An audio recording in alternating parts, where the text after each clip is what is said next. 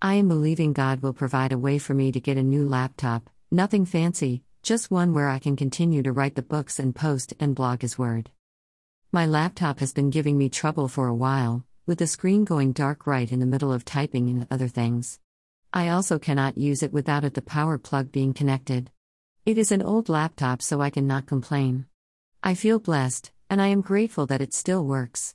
I just saved the other 15 other books on a USB drive, taking caution just in case. I do not want to lose the 15 books, which are in different stages of being written. If you would, please agree in prayer with me. I would greatly appreciate it. Thank you so much. God bless everyone and have a blessed evening, an awesome Friday, and a relaxing and blessed weekend.